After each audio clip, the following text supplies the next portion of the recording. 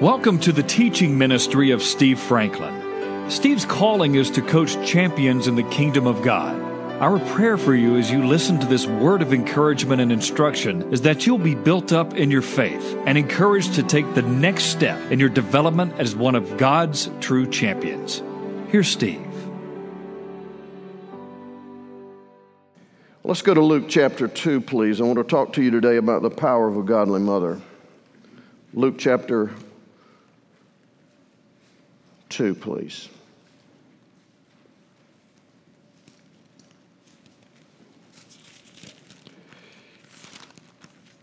I want you to know I've messed up on some of the numbers on this outline. All Dina does is type what I put down, and that should be Luke chapter 1. You know, if you're here for a lot of the time and you're not here for much of the time, you see that, as Jim said this morning, we don't have to do things here the way everybody else does, and I have great regard for the way everybody else does it.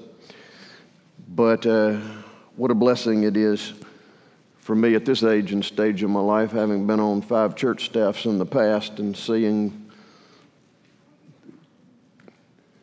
the machine and some good things to operate more as a family. And we're grateful for you and that the Lord has brought you here. We want to go now to the Word of God, chapter 1 of Luke. In the 6th month, the angel Gabriel was sent by God to a city of Galilee named Nazareth to a virgin betrothed. Now, the betrothal in those days was as legal as a marriage. It was a legally binding engagement, is the best way you could put it. And it was, we have already made vows that you are mine and I'm yours. We have not consummated those vows in legal marriage, but a betrothal was in fact, it was so serious that if somebody was found to have violated the betrothal by having sexual relationships outside of the person to whom they were betrothed, that according to Jewish law, they were capable of being stoned to death. Now that's pretty serious, wouldn't you think? So Mary was betrothed, as we see, to a man named Joseph of the house of David. The virgin's name was Mary, and verse 28, and having come in, the angel said to her, "Rejoice, highly favored one, the Lord is with you. Blessed are you among women." But when she saw him, she was troubled at his saying. Wouldn't you be? No, wouldn't you be? Scholars tell us that Mary was most likely between 14 and 16 years of age in those days of that culture. They were raised from the time they were little girls in preparation to be somebody's wife and somebody's mother. And it was very common for a young woman to be married 14 to 16 years old, and very common for the man to be somewhere between 18 and 20. And so it was every little girl's dream, I'm certain, of how marriage and family was going to look. I mean, honestly, can't you say that as a little girl, didn't you have dreams of how you thought it was going to look? Mary was no different. And the angel interrupts her dreams and plans and gives her an assignment.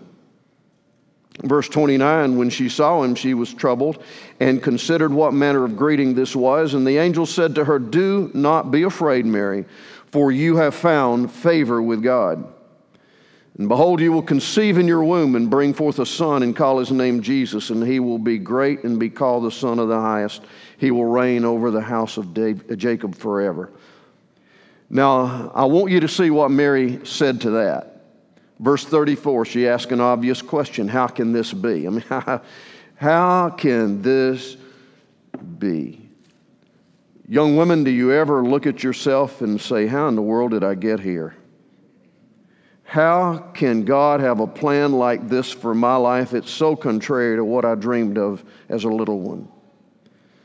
In verse 35, the angel answered and said to her, the Holy Spirit will come upon you, and the power of the highest will overshadow you. And that Holy One born of you shall be called the Son of God.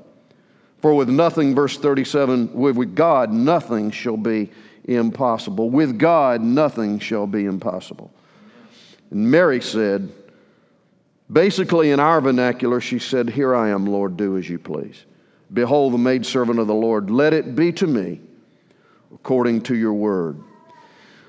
But I want you to know, when she went to her mentor and relative Elizabeth and found out that she had been impregnated and was bearing a child in her old age, who we know eventually turned out to be John the Baptist, she sang a song of praise. And I want you to, hallelujah. I want you to look at verse 48.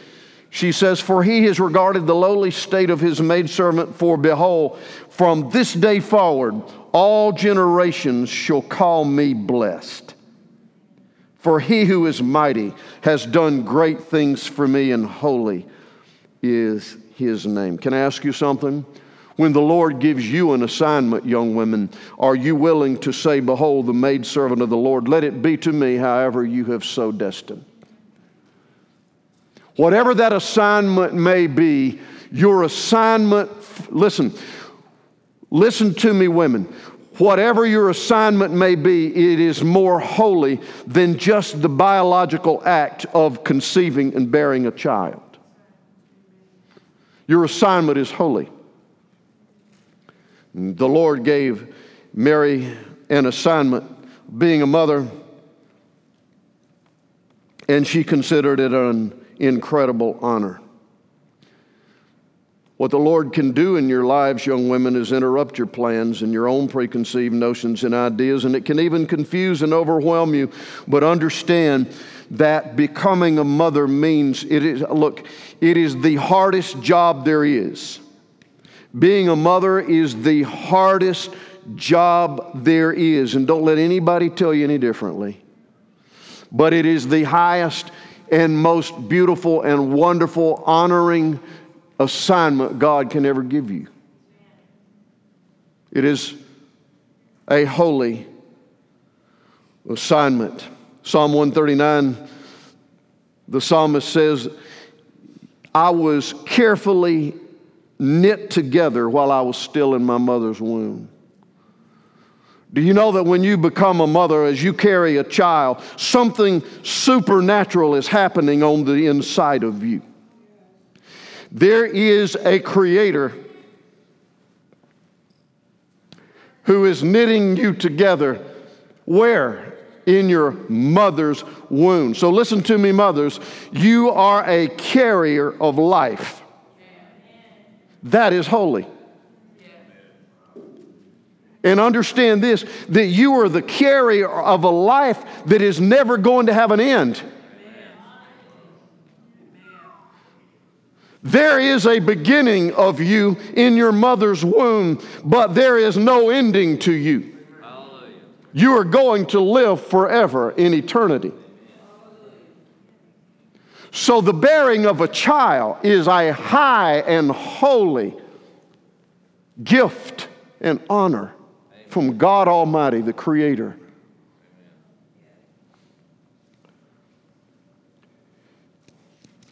Well, was it all fun and games? No. Can you imagine the shame and the condemnation that she was facing when Joseph, not to mention anybody close to her, recognized that she was pregnant out of wedlock? How many of you know sometimes God does things that man, and not even those who are self-righteous among you, can see what God is about in the life that He gives and initiates?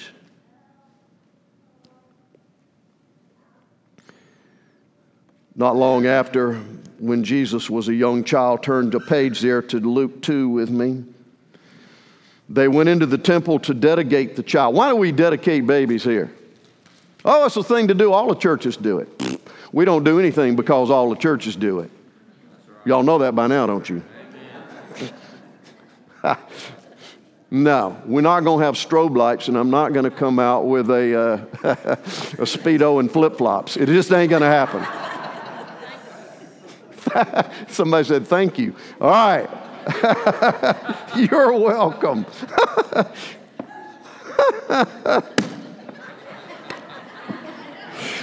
I don't even like that image in my mind. All right. Oh, boy. All righty then. In Luke chapter 2, there was a baby dedication. Jesus was brought to the temple, as was the custom for young Jewish children. And there was a godly man there named Simeon. The Holy Spirit was continually upon Simeon. And verse 26, chapter 2 of Luke, it was revealed to him by the Holy Spirit that he would not see death before he had seen the Lord's Christ, the Messiah. So he came under the direction of the Spirit into the temple. And when his parents brought in the child Jesus to do for him according to the custom of the law, he took him in his arms. Can you see this? He walked over from Mary and Joseph, took the child Jesus into his arms, and he blessed God. And he said, Lord, now you are now letting your servant depart in peace according to your word. For my eyes have seen your salvation, which you have prepared before the face of all peoples, a light to the revelation of the Gentiles and the glory of your people. Notice verse 34, Simeon blessed them, and then he turned to Mary his mother and said, Behold, this child is destined for the fall and rising of many in Israel, and for a sign that will be spoken against, and yes, a sword will pierce through your own soul also. You know what Simeon was telling her by the Holy Spirit? That there is a holy assignment on this child, and there will be great pain involved to you. When we read the scriptures and we see that Mary, the mother of Jesus, was standing at the foot of the cross, watching her only son being brutally murdered, spat upon and condemned, and crucified, don't you know a sword pierced her own soul? I want to say to some of you today that sometimes the assignment God gives you with your children can be a painful assignment. The heart of God is a marvelous, wonderful heart of joy, but the heart of God is also a suffering heart. Sometimes as children we memorize the shortest verse in all the Bible, Jesus wept. But how many of you know that's not the only time? If you read Hebrews 5, 7, and 8, you'll find that in the days of his flesh, with loud crying and vehement cries and wails, he cried out to his Father who was able to save him. You think he just learned that in Gethsemane or somewhere? Absolutely not.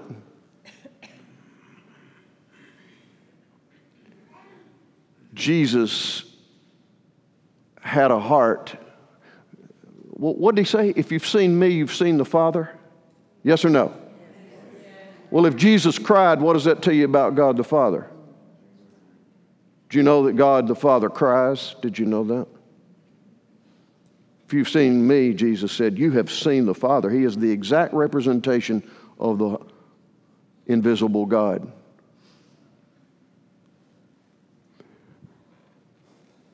Sometimes the assignment God gives you with and for your children can be painful.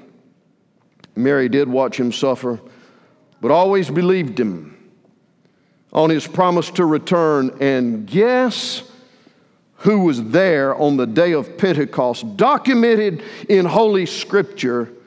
Guess who was there 40 days after the resurrection, awaiting the coming of the Holy Spirit on the day of Pentecost? Documented in Holy Spirit, his mother was there. She believed him. She believed him.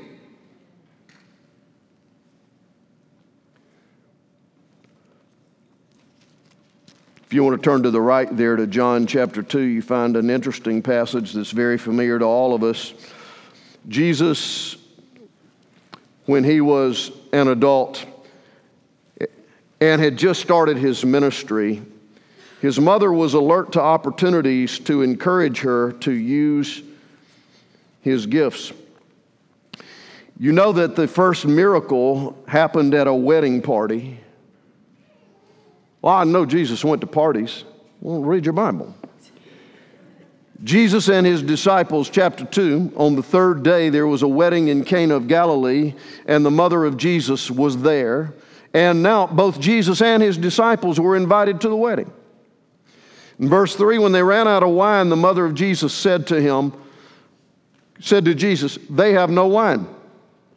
And Jesus said to her, "Woman, what does your concern have to do with me? My hour, that is the hour in which I'm to demonstrate all the Father has assigned me to do, is not yet come." And I'm sure with a wink, his mother turned aside and said to the servants, the attendants at the wedding, "Whatever he tells you to do, you do it." Do you understand that in that culture, the most embarrassing, humiliating thing that could ever happen to a family would be to run out of wine and the other things they served in the marriage ceremony and meal? So Mary sees an issue, and she goes to Jesus and says, "They've run out of wine." This is going to be embarrassing and humiliating to the host. And at first, Jesus was not engaged.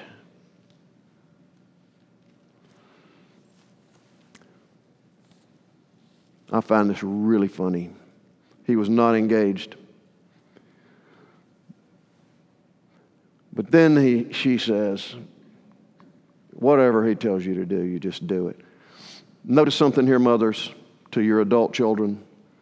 She didn't badger her child to do what she wanted him to do. She didn't try to manipulate and coerce her adult child to do what she wanted him to do, when and how she wanted him to do it. The mark of a good mother allows their adult children to come to that point themselves. You can make suggestions, but there's a difference in saying, "Now you need to be, you gotta," no gotta and need to with your adult children. It's okay to give them an opportunity and encourage them in their gifts. And it's okay to encourage them to take the next step in using their gifts. But badgering and trying to manipulate is not going to work. Mary showed respect to Jesus, and notice Jesus showed great respect to Mary, and it turned out to be the performing of his first miracle. In fact, if you study water pots in those days, and I know that's just what you want to do every day, but you will find out that when all of these water pots were full, and there were numerous ones of them, that there was between 120 and 150 gallons made. That was a big wedding party, I would assume. And I assumed if they consumed all that, there probably wasn't a whole lot of depression going on that day. I don't know why I said that. If you're real religious and self-righteous, you're not going to do good here. Right? We just kind of, all right. Yeah, I'm not promoting anything. I'm just telling you the story. It's amazing how I get blamed for. I'm not promoting anything. This is just the story. All right. She encouraged her son to use his gift. She believed in him. I want you to turn to John 7. I want to show you something, because there were some family issues going on in Jesus' family. Did you know that? I mean, did you think But he just sailed through life because he was God's son, and there was never any deal. There was just this holy light over the family all the time, and there were never any issues. Did you think that?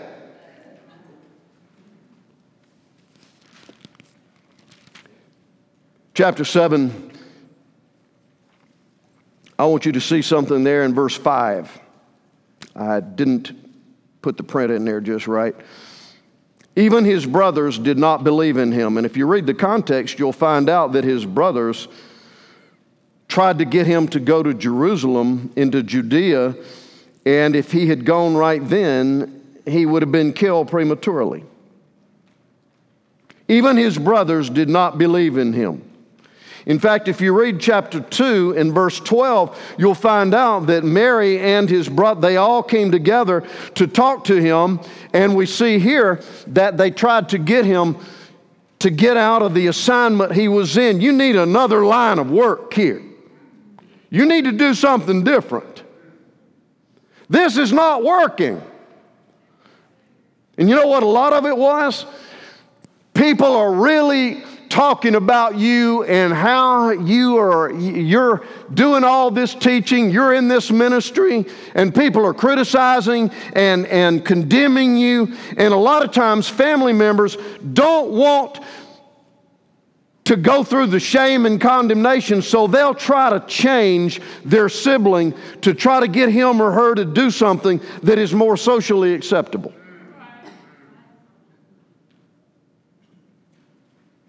And get them out of their assignment. But I want you to notice something. Mary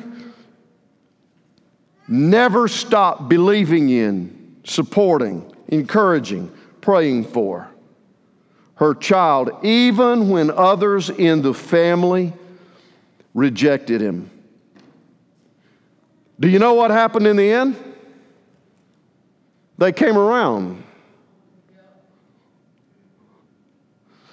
Do you know that even the ringleader of that rebellion, whose name was James, one of the brothers of Jesus, do you know that he, after the resurrection and Pentecost, he became the pastor of the church at Jerusalem? Here's what I'm trying to tell you, mothers. When you have grown siblings who are not getting along with each other, and there's rejection, and there's issues going on internally in your family, don't stop believing in your child who is being rejected and condemned.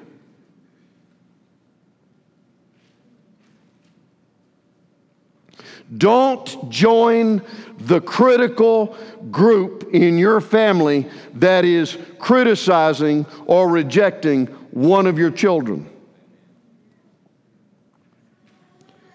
You can dislike their choices, but the Lord will not allow you to remove or neglect their value if you walk by His Spirit.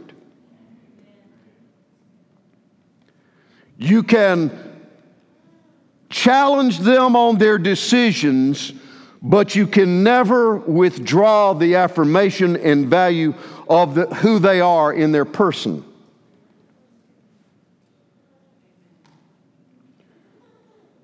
You can remove yourself from enabling their brokenness. You don't have to put up with certain things in the atmosphere of your own home. You can remove yourself from enabling that brokenness, but you can't withdraw your love and your prayers and your affirmation and your hope that God will still turn it around.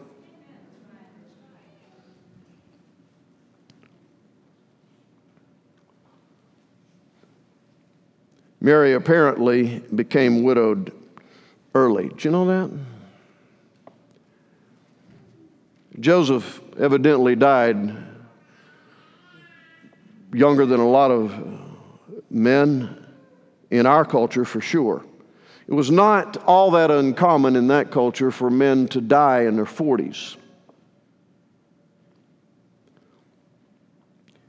Mary apparently became widowed early. Pastor, where you get that? Well, as you read different passages in the Gospels, you'll find out that it's Mary and the sons and occasionally the daughters who came. And by the way, in case you didn't realize this, Jesus obviously was the firstborn. The Bible mentions 4 brothers of Jesus and sisters, plural. Doesn't give a number on the sisters. Sisters, plural, and 4 brothers. So there was a minimum of 6 brothers and sisters in Jesus' family, not including Jesus.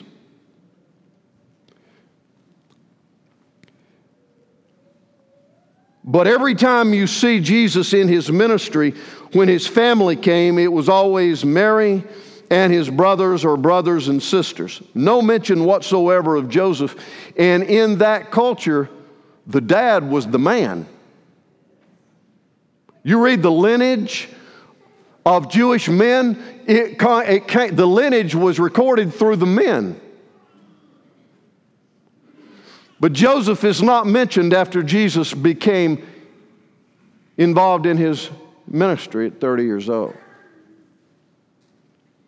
Mary apparently became widowed early, but she kept her faith and she stayed the course. We do find that her sons seem to be with her on different occasions, and we do know at the cross that Jesus looked down from the cross and said to John, his disciple, "Behold, your mother. Now you help take care of her." Right?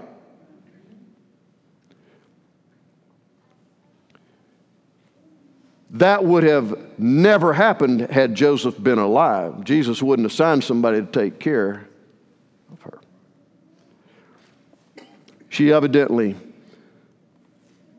received a special grace from the Lord to be her guide, her provider, her constant companion. I want to say to all the women here today, a man is not the answer to the fulfillment of your life. A man is not the meter of your needs, emotional, mental, spiritual, financial. You have a provider who is far higher than a man. You have a provider who is far more wealthy than the man who is your husband. You have a provider who is never in recession. You have a lover who never is self-absorbed in his own motives towards you. You have a constant companion on the inside of you as a believer who will always know how to listen and always knows how to respond to you in a way that you can understand. Never be deceived into believing that a man is the answer to your inner seeking and fulfillment. Not true. And if you make a man that, you are going to be highly disappointed and broken at some point. Number one, he's not capable of being God to you. And number two, he never can come close to being what that incredible internal Spirit of God can be to you and for you.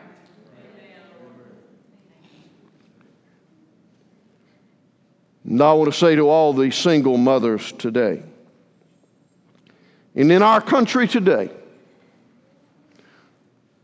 we have over 20 million children without 2 parents living in the home. 20 million.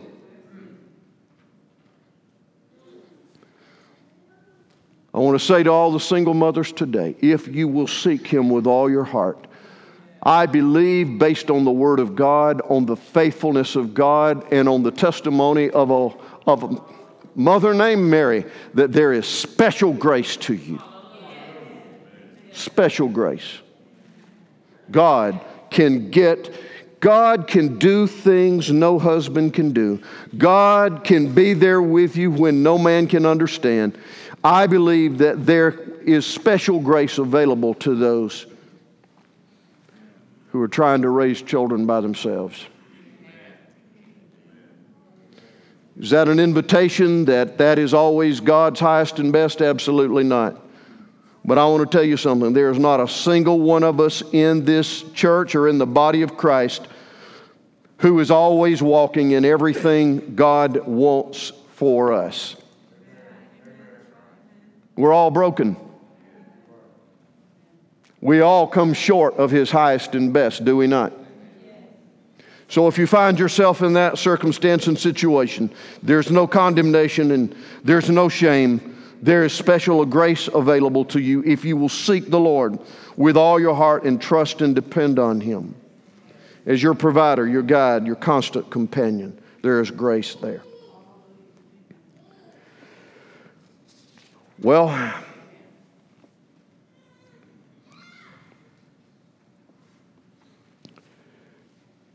being a mother can't give you purpose. It cannot give you purpose. It cannot fulfill you in your heart, but it can.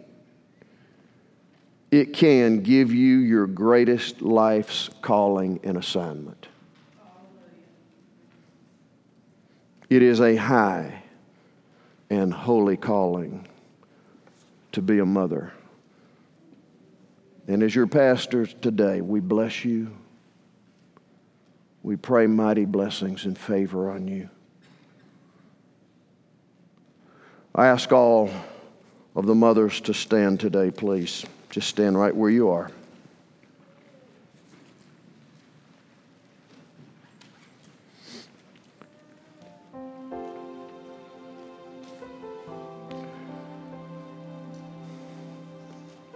Mighty God, as this family of believers today, we come with one heart and one mind.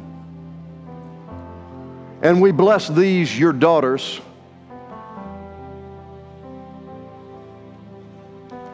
who have been the vehicle through which life has come into this earth. We thank you that you have honored them with the precious and holy privilege and honor of being a mother. And today, Lord, for your daughters, I ask you for a special blessing. Comfort them where they're hurting. Touch them in that place of deepest pain. And as you did for the mother of your own son, strengthen them, encourage them, put your hand on them, bless them mightily. God, take them to new levels of intimacy with you. Take them to new levels of bearing fruit in the lives of their children and all the assignments that you give them, Lord. Bless them today.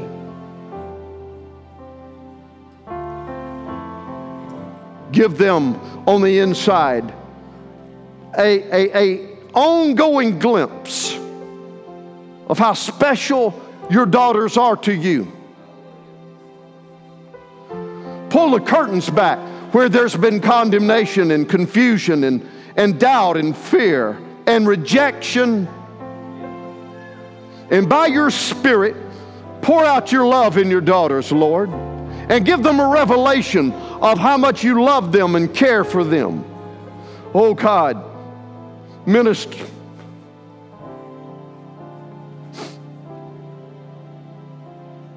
Minister to your daughters today, Lord.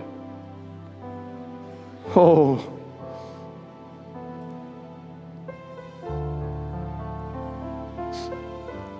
comfort them, Holy Spirit. Guide them. Take them to new levels. And Lord Jesus, I pray you'd break the curse off every one of them. The curse of rejection, the curse of shame, the curse of poverty or lack.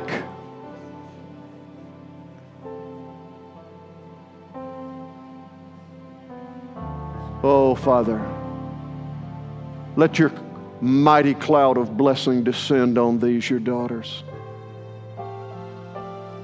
Encourage them today. How we bless you and we bless them today. Would you be seated, please? Would all of you join me now in a prayer just in your own heart? Just say it right out loud, of blessing for the mothers. Just say it right out loud. Just speak your praise and thanksgiving for what God has invested in your heart, in your life. And if you can't do that, give the Lord thanks that He is going to enable you to help somebody be something that you never had.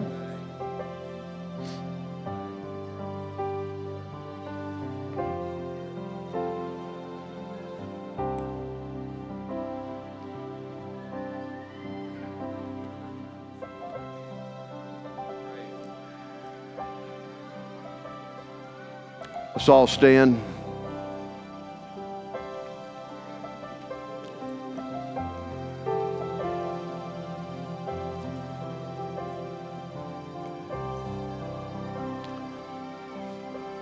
May these go out today, Lord, with new strength, new joy, a new sense of your holy assignment.